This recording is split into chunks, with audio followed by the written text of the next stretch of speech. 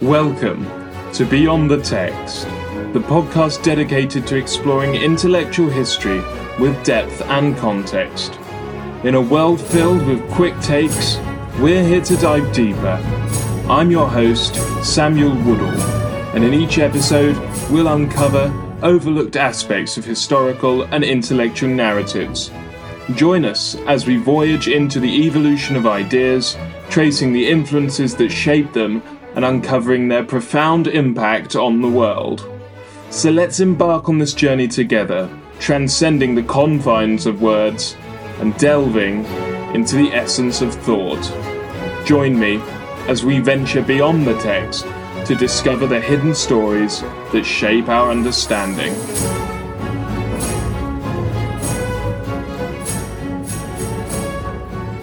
Welcome, dear listeners, to another episode of Beyond the Text in a new year, where we explore the depths of intellectual history and dive into the intricacies of human thought. I'm your host, Samuel Woodall, and today we embark on a fascinating journey into the Enlightenment, examining its complexity and construction. First and foremost, a big shout out to Professor John Robertson for guiding us through this exploration. Today's episode is all about deconstructing the Enlightenment, breaking away from traditional authorities, and highlighting the inaccuracies that may have clouded our understanding of this pivotal period. So, let's kick things off with the methods of interpretation. Across various departments of history, the approach to understanding the Enlightenment varies. Social historians, for instance, delve into networks, exploring connections between writers and different theorists in different cities. Think Republic of Letters, the vibrant discussions in salons, and the birth of a public sphere for intellectual discourse. On the flip side, the intellectual historians bring a holistic perspective, incorporating elements from culture, art, sciences, and even musicology. It's a synthesis of different backgrounds that contextualizes the era's thought. But we venture into these realms, we must be cautious not to overshadow the primary texts, writings and manuscripts, with other forms of expression, fostering interdisciplinary cooperation for a comprehensive understanding. Now, let's turn our attention to the Enlightenment Bible, the Encyclopédie. Completed between 1751 and 1765, it stands as the Bible of the Age of Reason. This intellectual venture aimed to create a modern tree of knowledge, breaking free from traditional scholastic methods. The Encyclopédie defined three types of men of letters: writers, scholars, and critics, each contributing to the rich tapestry of Enlightenment thought. The spotlight then shifts to a pivotal figure, René Descartes. The Encyclopédie paints a dual portrait, a mathematician and philosopher. As a mathematician, Descartes pioneered analytical geometry, using algebraic equations to represent complex shapes. His contributions to the Cartesian coordinate system endure in today's mathematics and science. As a philosopher, Descartes championed human reason, rejecting traditional authority in favor of individual thought, an ethos encapsulated in his famous Cogito ergo sum. But the Encyclopédie not only chronicles the past, it reflects the times of its creation. Enter Jean-Jacques Rousseau, an awkward customer in the eyes of some contributors. Rousseau's controversial contributions challenge traditional authority, advocating egalitarian and democratic governance. His unorthodox views within the collaborative project sparked debates and criticism, leading Rousseau to respond with the first discourse, a critical examination of the expanding human knowledge, questioning if we risk losing sight of the essence of man the more we study him. Join me in part 2, where we'll explore the historiography of Enlightenment.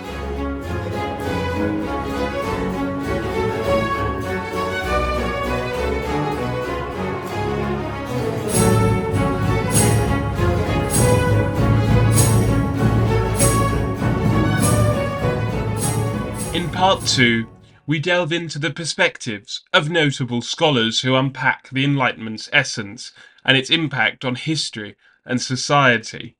First up, Ernst Cassirer, a German philosopher, takes centre stage with his insights from the philosophy of the Enlightenment. According to Cassirer, the Enlightenment was an era that celebrated the prowess of reason in human affairs. Thinkers of the time, inspired by the philosophy of Gottfried Leibniz, sought to unveil the laws of nature, the principles of society, and the foundations of morality through reason. Leibniz, a 17th and 18th century German philosopher, believed in the ordered rationality of the universe and the capacity of human reason to comprehend it. This laid the groundwork for the Enlightenment's emphasis on the power of reason.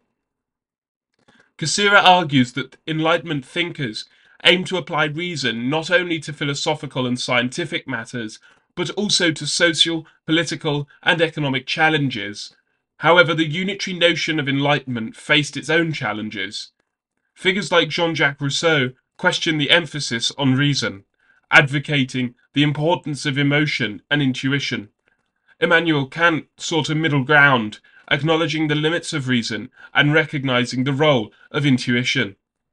Now let's shift our focus to Franco Venturi, an Italian Marxist historian and anti-fascist activist. Venturi's lens on the Enlightenment sees it as a multifaceted movement, embracing liberalism, individualism, socialism, and utopianism. He challenges the fundamental notion that the French Revolution was an inevitable outcome, seeing it as a product of specific historical circumstances and political factors. Venturi's book, Utopia and Reform in the Enlightenment, highlights a tension between two visions of social and political change during this period. On one hand, there's the utopian vision associated with radical elements, and on the other, the reformist vision linked to moderate and conservative elements. Venturi views the French Revolution as a complex phenomenon, embodying both the radical potential and violent excesses of the Enlightenment. Now, let's tackle the association between the Enlightenment and modernity. The historical shift during the Age of Reason marked an epistemological divide, challenging the pedestal on which the knowledge of the ancients stood. New fields emerged, discussing economics and other contemporary topics. Innovations like the compass, gunpowder, and printing reshaped the material world, setting the stage for what we now call modernity. A unique literary movement during the Enlightenment in France contributed to a philosophical reading of the era. However, this gave rise to the philosophical conspiracy, a narrative suggesting that Enlightenment scholars plotted to overthrow the Ancien Regime, a narrative contested by many. Intellectual history grapples with the challenge of tracing ideas back to their origin. The Cambridge School, influenced by Wittgenstein, sought to distance itself from the narrativizing tendencies of prior historians. The responsibility of the intellectual historian, as we navigate through these perspectives, is to break free from tunnel visions and embrace the complexities of our intellectual heritage. In this exploration, we've traversed the Enlightenment, dissecting its construction, its key figures like Descartes and Rousseau, and the multifaceted perspectives of scholars like Ernst Cassirer and Franco Venturi. The Enlightenment, with its emphasis on reason, rationality, and the pursuit of knowledge, has left an indelible mark on history. But as we ponder the past, it's crucial to pose questions that invite further research, sparking curiosity and a deeper understanding. Firstly, how did the Enlightenment's emphasis on reason impact the broader social, political, and economic landscape of the time? And from this, can we draw a clear line between the intellectual pursuits of this era and the tangible changes in society? Ernst Cassirer's discussion on the unitary notion of enlightenment leads us to a critical question. How did the thinkers of this period navigate the tensions between reason, emotion, and intuition? Can we trace these philosophical debates to the broader societal shifts and conflicts of the time? Franco Venturi's perspective on the French Revolution as a complex outcome of historical circumstances raises intriguing inquiries. What were the specific events and political factors that shaped the course of the French Revolution? How did the Enlightenment's diverse ideas contribute to both its radical potential and violent excesses? The association between the Enlightenment and modernity prompts us to ponder in what ways did the intellectual and philosophical currents of this period contribute to the conceptualization and shaping of modernity? How did innovations in science, technology, and literature intertwine with the intellectual zeitgeist? Lastly, as we grapple with the challenges of intellectual history, how can we navigate the complexities without falling into the trap of homogenizing diverse thoughts? How do we appreciate the nuances of individual thinkers and movements while constructing a narrative that captures the essence of the Enlightenment?